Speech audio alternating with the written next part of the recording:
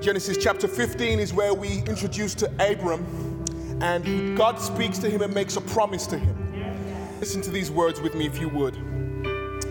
After these things, the word of the Lord came unto Abram in a vision, saying, Fear not, I am thy shield. Come on, sir. Come on, sir. Come on, sir. Don't start nothing. Don't start nothing. And thy exceeding great reward. Yes, sir. Yes, sir. And Abraham said, Lord God, what wilt thou give me, seeing I go childless? And the steward of my house, this Eliezer of Damascus. And Abram said, Behold, to me thou hast given no seed, and lo, one born of my house is mine heir. And behold, the word of the Lord came unto him, saying, this shall not be thine heir. Yes, sir. Yes, sir. But he that shall come forth out of thine own bowels shall be thine heir. Okay, yes, sir. And he brought him forth abroad, and said, Look now toward heaven, and tell the stars, Yes, if thou be able to number them. And he said unto him, So shall thy seed be. Yes, sir. Yes, sir. Verse 6 is where I want this to land. And he, referring to Abraham, believed in the Lord. Yes, sir. Yes, sir. And he continued, and it counted to him for righteousness. Yes, sir. May the Lord add a blessing to the reading of the word. Please take your seats. Hallelujah. Thank you, Lord Jesus. I'm so grateful to be in worship with you all today. Grateful for every single person here today. I'm so glad that we can be together. I've been thinking about what I was preaching about last week, and just for those who may have missed it, this is online. We do have online messages. If you go to silapostolic.org, you can get to the messages. We kind of keep them in. If you have a podcast app that you use, you can get to it from there. I just want to make sure everybody's aware of that. But the message we talked about last week was this idea of this open door he put before us. If you remember in Revelations, he spoke to the church at Philadelphia. And the church of Philadelphia, he was trying to make them understand that you've been good and I've put in front of you an open door. But in order to go through an open door, one needs to first see it, and you need to not be afraid of it. Right? Because if you see a way out, I think I described, the example I think I gave last week was about the leopard. Like the leopard was terrorizing this particular village. They captured the leopard. They wanted to make sure that they didn't kill the leopard. It was kind of, in the National Geographic, it was being filmed. They were trying to be as kind as they could to this leopard. He was terrorizing a local farmland, and he was stealing sheep, and he was stealing all kinds of stuff. They captured this leopard out of kindness. They moved him way out into the bush where he would be happier, out of kindness. They then put him on the back of the truck, put him in the middle of nowhere, get ready to open the door. This leopard does not want to leave. He does not see that the door is open.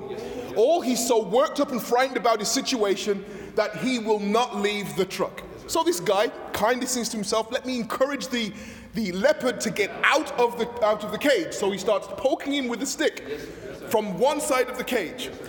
Get out the door, trying to push him out. Will not leave. And as finally this leopard gets so worked up that he does go out the door, but he goes throughout the door and attacks the guy who's helped him the whole time. Because he he's so full of fear and doubt that he starts attacking instead of leaving. Instead of using the door to escape, he thinks it's working against him. So I'm saying all that to say sometimes open doors don't look like open doors if you're not in the right mindset. Right? You can have an open door, but if you don't see it, if you don't recognize it, you never go through it. If somebody left a note for me saying that my dad and mom left notes or left money for us to use throughout the day, there's £5 here. We're in the house going starved, thinking that our parents have abandoned us, and they've left a note with £5. It'd probably be £20 today and dollars, right? But you know what I'm saying, right? I've left some money for you, but you don't see the note. So you're thinking, this is a case of child abandonment. No, you didn't read the note left for you. You're not looking at the right thing. So which has kind of occurred to me today that part of what it is to have an open door is you have to trust in the Lord. You have to trust in the Lord. Not know about him. Like, it's easy to know about the Lord. Pretty much everybody knows about the Lord. What they don't have is trust in the Lord. Because when you trust something, not know about something, when you trust something, you're just okay with whatever happens. Because you know that the person who's looking after you is going to take care of it. You're not worried about the intermediary, because you know in the end it's going to be okay. I was looking at the word amen this week and how we use it. Amen is used to conclude prayers. That's probably how you all know it. You say, "Our Father which art in heaven," and we say amen. Right? It is in the English root, it's "let it be so." That's the English root of the word. But actually it's an older word than that. It's actually has a Hebrew root, which is really, really important. And in fact, I've just read to you the scripture with the Hebrew root. Let me go back over that scripture and you'll probably see it a bit more clearly. Right at the verse 5, and he brought him forth abroad. This is the Lord bringing Abraham abroad. He brings him outside and says, "Look now toward the heaven, look at the skies, and tell the stars if thou art able to number them." So the Lord is speaking to Abraham, and Abraham has complained to the Lord. He says, "Look, I don't have any children." He says, "If you're going to do this great work with me, I don't have any children. And in fact, I'm an old man at this point. I have nothing. And I'm going to give everything that I have accumulated, I'm going to give to this guy who's a steward in my house. I'm not going to be able to give it to anybody." And the Lord makes a promise to Abraham. He takes him outside and he says, "Look at the sky. I want you to look at the sky with all the stars in them." And he challenges Abraham. He says, "Are you able to number them?" And Abraham's like, "Obviously not. I'm not able to number the stars. There's too many." Yes, sir. Yes, right? And then when the Lord says to him, "That's what your children are going to be to you. You're not going to be able to number them." And verse 6, the word for believe is actually rooted as amen. It's rooted actually in the Hebrew word amen, which means amen. And instead of thinking about this as "let it be so," think about this word as "I trust you." Yeah. Like whatever thing you've just said, I trust it. Like, you don't have to tell me how we're going to do it. You don't have to tell me the details. You don't have to tell me the function of how you're going to make this happen, but I trust you. What Abraham was saying here was amen to the word of the Lord that he couldn't understand. Even though he couldn't understand it, he was giving the Lord an amen. When you actually go look at what it says here in verse 6, and he amened the Lord. He gave an amen to him. And I wonder sometimes if we've lacked the amen. We know who God is. And just at this point, just to kind of a bit of clarification here, Abraham is on a journey. The Lord has told him, "Get out of your house and go." And Abraham just went. No introduction. Like no creed, no "I am the God of," none of that. Literally, God says to Abraham, "Get up and leave your house and go to a place that I'm going to show you." Like he doesn't even give him directions. He doesn't even give him a plot. He doesn't give him a direction, north, south. Just go. Just go and I'll get you there. And what does Abraham do? He gets up and goes. He just goes. What did he do with his action? He amened the Lord. He gave the Lord his amen. He said, "I trust. I'm just going. I'm doing it." There's a difference between knowing who the Lord is and trusting the Lord. Like if you ask folk going down the street, probably 7 out of 10 of them will say, "Yeah, I'm a follower of Christ." And what they mean to say is, "I know the person in the Bible. I've heard of him." The difference, however, between somebody who's a true follower of Christ and somebody who's just heard of him is trust. Who are you trusting? Are you trusting in him? Today, when we kind of speak to people about faith, we really shouldn't be asking whether they know who he is. At this point, most people know exactly who he is. What they don't have is any trust in him. And that's the biggest difference. Amen. When I say amen to the Lord, what I'm saying is a declaration of my trust in him. Yes, sir. Yes, sir. Yes, sir. When I get up from my prayer, when I finish praying in the morning, when I finish praying at evening, what I'm saying when I say is, Lord, I've thrown all these things at you. Lord, I've told you all these concerns. Lord, I've told you all these problems. Lord, I told you about my grade situation. I've told you about my work situation. But then when I say the final word, what I'm saying is, Lord, I trust you. Like the final word of my prayer is, I trust you. I don't see how I'm going to get out of this hole I'm in, but I trust you. I don't know how I'm going to mend these relationships that I have, but Lord, I trust you. That's the final word we have for our prayer is, Lord, I'm sitting here in trust with you. I'm amening you. You tell me that there's children, the number of stars, I'm amening you. Abraham had to wrestle with the idea that Sarah was old at this point. They both were, frankly, fundamentally too old for this promise. But he believed the Lord, even though the evidence told him not to. He amened the Lord. Come on. He put in front of the Lord his problem, his issue. Says, Lord said to him, I'm going to bless you. But he says, well, this is where I need a blessing right here. I don't have anybody to take over my estate, my things, my valuables. And he says, what am I going to do about this, Lord? And then the Lord shows him an impossible thing, shows him the stars in the heaven. Why would we start with the biggest? Like, just start with one child. Like that would be the thing I'd do. Like if I was, but then again, my promise is, you don't have to worry about what I say. They may or may not come to pass, but what he says, we can trust you. Yes, sir. So my amen to God is a declaration of trust. So when we sing our songs of praise and we say amen in the middle of it, is because we're saying, Lord, that's what I want, and I'm pulling that into my life. The amen is what I want for this song. When we sing the song, every situation I face, I win, I've got the victory. And you hear me over in the corner saying, amen, amen, amen. What I'm saying is, I trust that you're going to make that happen. Victory. Yes, sir. Yes, sir. Oh, my. Yes, sir. Come on. And everything works for my good in the end. Amen, amen, amen. Is me saying, I trust you're going to make this in the end. Come on, sir. Come on. Yes, sir. Amen. We've got to start believing the Lord, not just knowing who he is intellectually. Like, we can know who he is intellectually. We can know that, we understand what Jesus did. We understand he was born. We understand he died. But we've got to trust in that person of Jesus. Right? There's a difference between knowing and trusting. Thank you, Lord.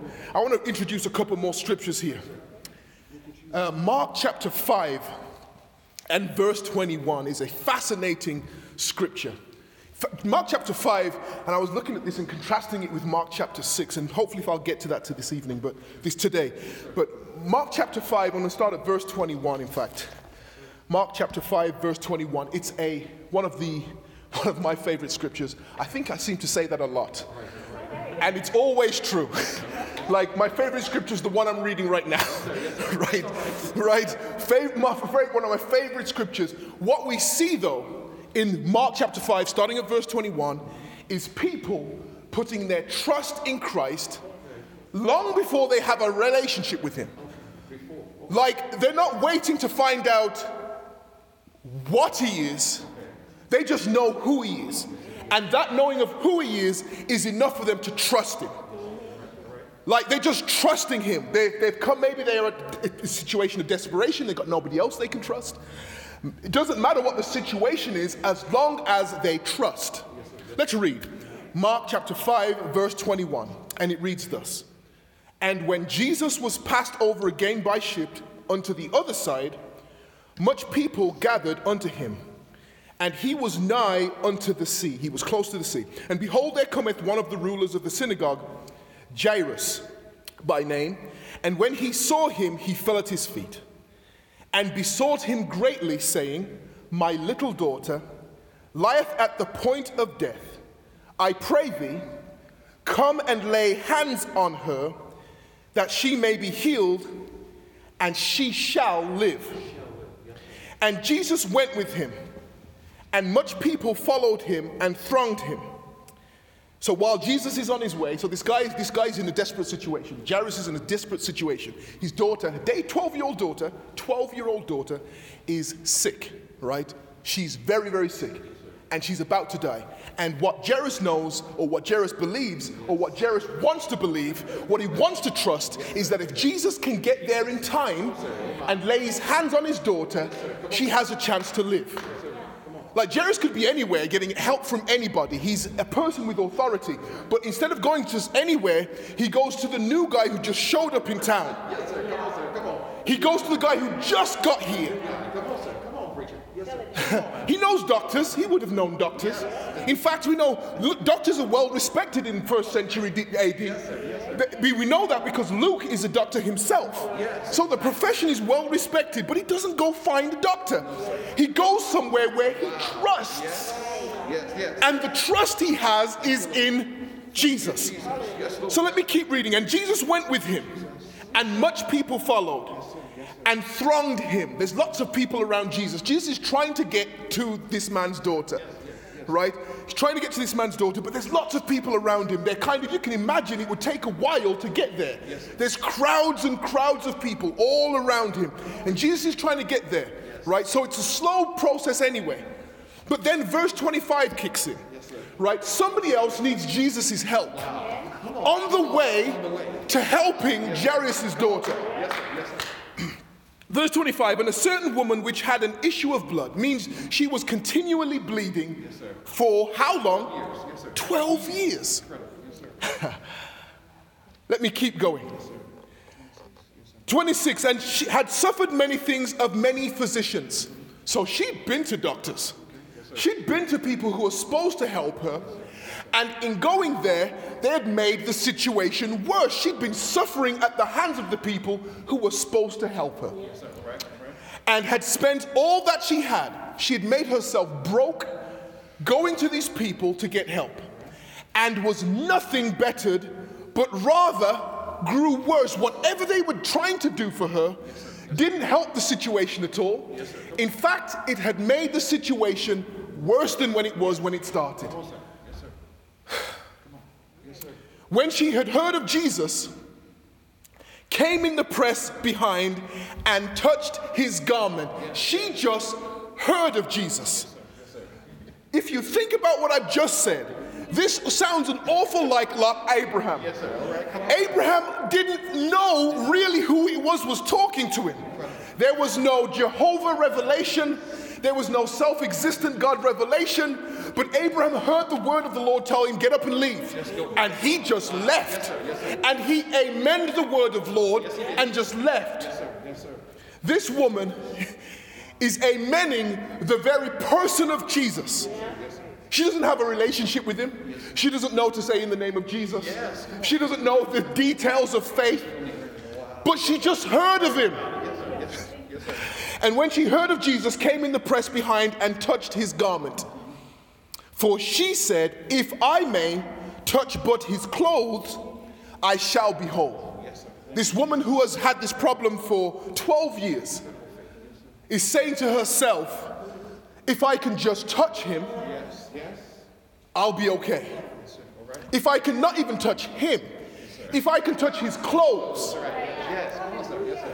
she's saying if I can touch something that's touching him, you get that?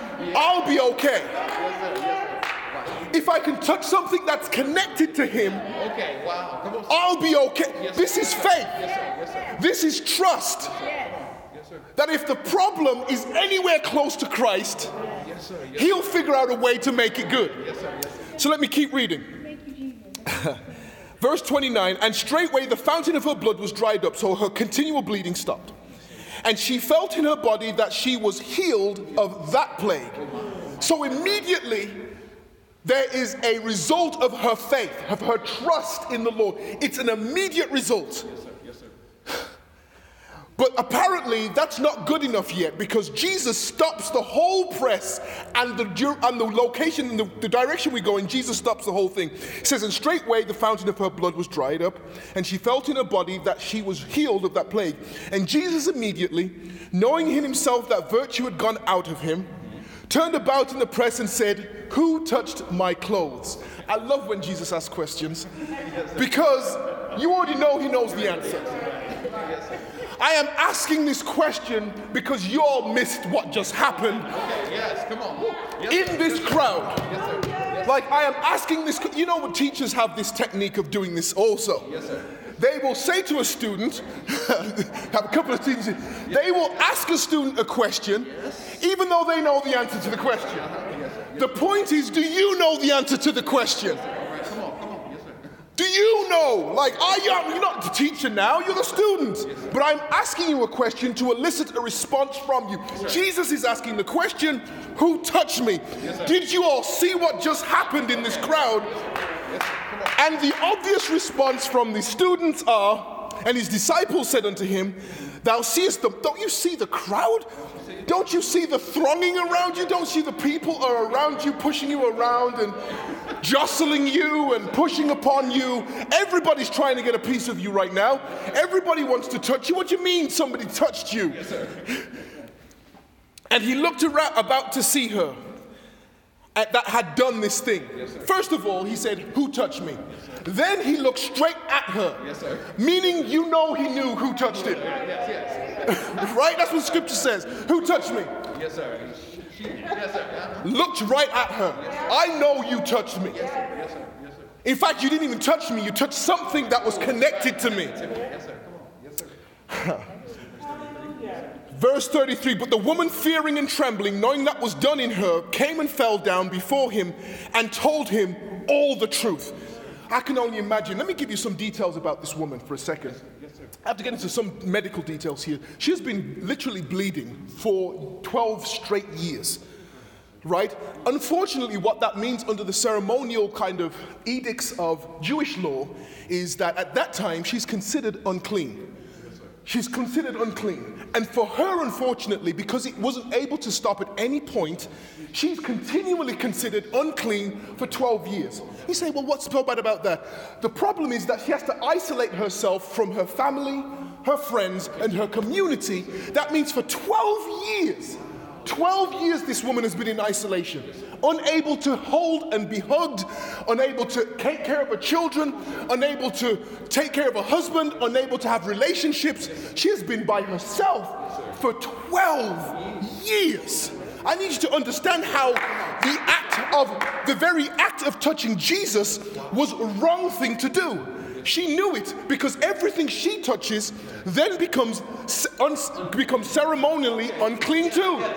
So if she was to touch a cup, now that cup is ceremonially unclean. So she knew she was taking a chance by touching Jesus, the rabbi, the master, the teacher. Right?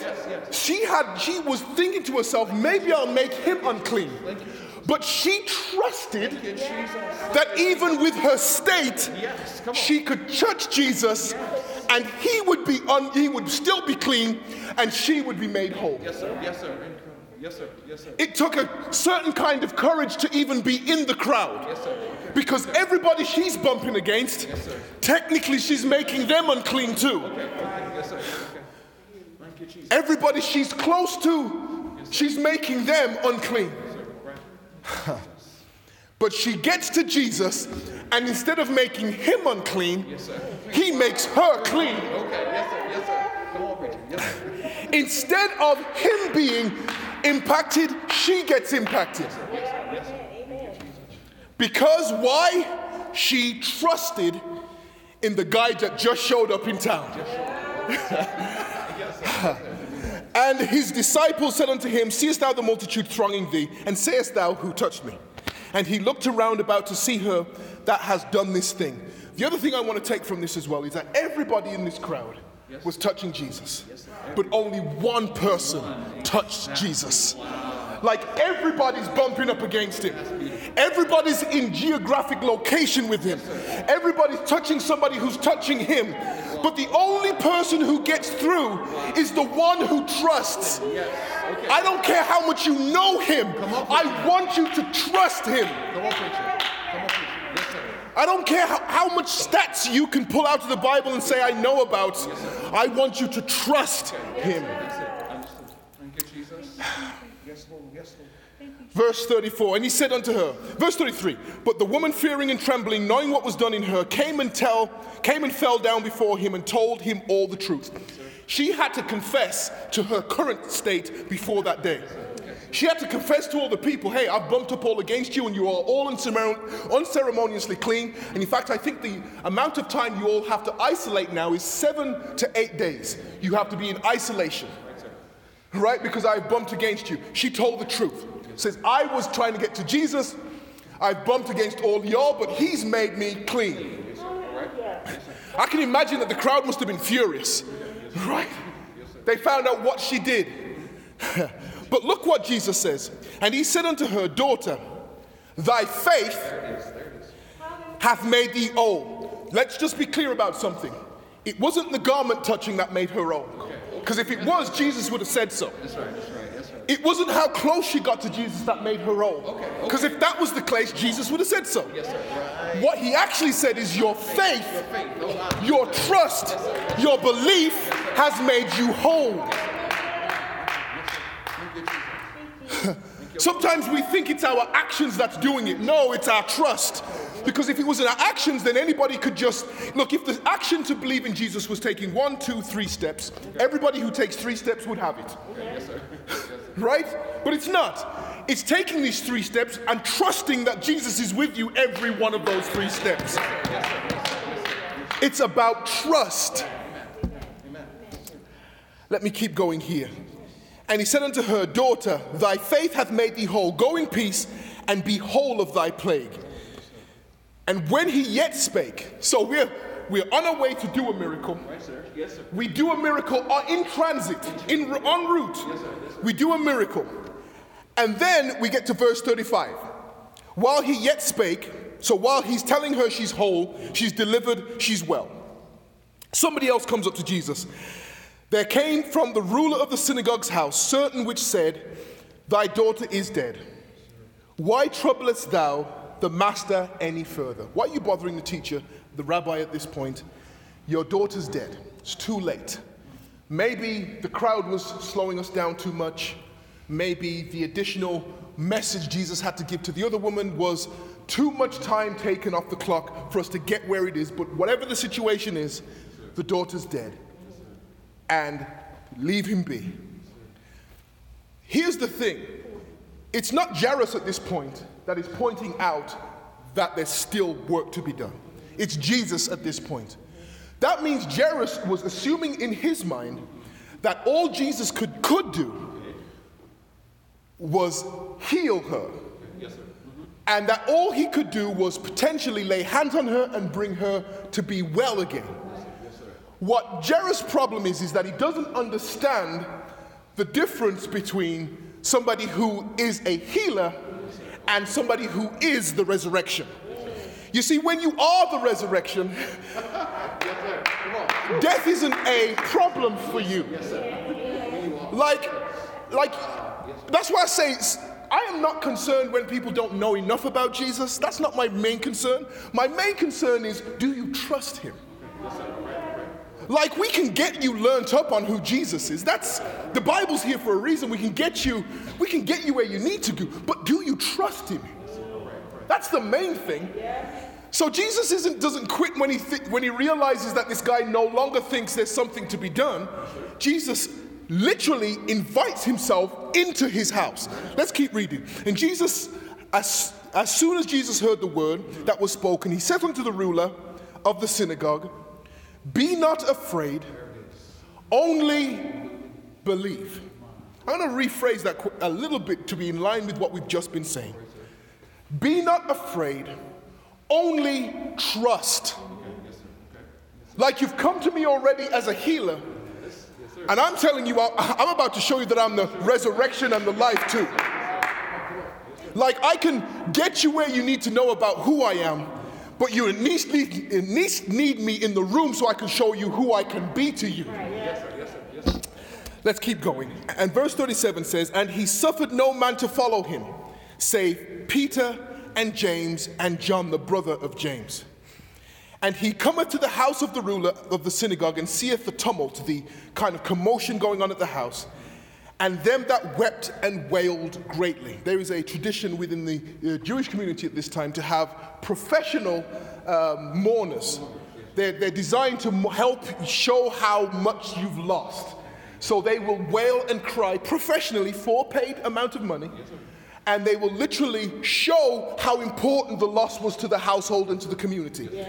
So apparently whoever was taking care of the household had already paid for people to come in and mourn. And I imagine there were people mourning, actually legitimately mourning, but there were people there specifically to mourn for this girl.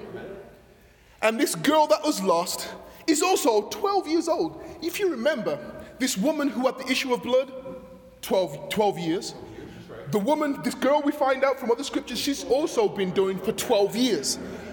I don't believe thing that happened in this scripture was by accident. Not one thing. The setup for this moment was 12 years in the making. Like, was 12 years waiting to get to this moment so that you would understand what it is to trust. This girl born 12 years ago, this woman with an issue of blood for 12 years, and we're getting here to help her. You realize that we can do nothing but trust in the Lord. I don't care how long your problem's been. I don't care how long you've had to deal with it. I don't care what things have come together to create the problem. But I know a God who is greater than anything. I don't want you to be afraid just because the thing that's working against you has been going for 12 years. I want you to not be afraid and to believe. I don't care how long you've endured it, how long you've suffered it, how long you think it has been bad, the fact that it's overwhelming. I want you to believe. I want you to trust. So the scripture says in verse 38, and he cometh to the house of the ruler of the synagogue, and seeth the tumult, seeth the chaos of them, wept and wailed greatly. And when he was coming, he said unto them, why make ye this ado, and weep? The damsel is not dead, but sleepeth. This requires trust. Like, everybody's telling me she's dead. Everybody's telling me the problem is over. Like, this cannot possibly be solved by you this time. We haven't seen this. We don't know how this could be. And Jesus is saying, this is as simple as waking somebody up from sleep. That's how straightforward this problem is to me. This is like a 12-year-old, I've got to wake you up for school. This isn't some big to-do for me. This is something big for you. And you will realize this isn't a big deal for me if you would trust. Why are you making such a big deal? Why are you crying like this? The damsel is not dead, but sleepeth. And they laughed him to scorn. Isn't it amazing? This is the jaguar that won't get out of the cage. You're attacking the thing that is there to help. That's what they're doing right now. The scripture says they laughed him to scorn. And they're trying, instead of receiving the trust and receiving the help, we are getting out and attacking the Christ. They're getting out and attacking the Christ, even though he's the one there to help. But when he had put them all out, I love that, just kicked them out of their own house. I only need the disciples here with me. Kick them out. He taketh father and mother of the damsel, and them that were with him, and entereth into where the damsel was lying. Just took her family only. Enters in, and he took the damsel by the hand, which said unto her, Talitha cumi, which is being interpreted, damsel, I say unto thee, arise. Just a few simple words. He speaks to this damsel, to this girl.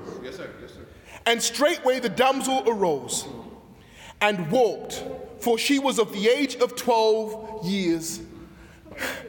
And they were astonished with great astonishment. This moment has been building. This 12-year-old damsel and this woman who had an issue of blood were sitting up for this perfect moment to be in relationship with Christ. But it wasn't enough just to be close. We have to trust. You had to trust that when you reached and touched the hem of his garment, your faith would make you whole. You had to trust that even though you had news that the child was dead, that somehow if I could get him home and we could be isolated with him, he would be able to make her raise up from the grave. It's not just about knowing, it's about trusting. The word amen is supposed to allow us to think in the Hebrew tongue, is supposed to make us think about complete and utter trust. The way a child is in a mother's arms doesn't think about how far there is to fall. They don't think about that. When you have them in their little babe, it's complete trust. Absolute removal of doubt. Not even thinking about it. You're being held, that's just all good. We don't think about none of the consequences, how high we are up, whether you're concentrating or not. You just trust you're being held, right? That's what this idea of trust is supposed to do. Trust in the Lord. The scripture tells us that he that believeth and is baptized shall be saved. And he that believeth or trusts not shall be damned. It just makes it clear that our function, our relationship with Christ is based in trust. When you think about your relationship with Christ, I don't want you to think about what the things you've ticked off the list are, what things you think you know. You define your relationship with Christ in how much you trust him. I ask the Lord to be a blessing upon us. I'm asking the Lord to build our trust and our faith in him. I believe if we believe and trust in him, that anything is possible for us. May the Lord add a blessing to the reading of his word.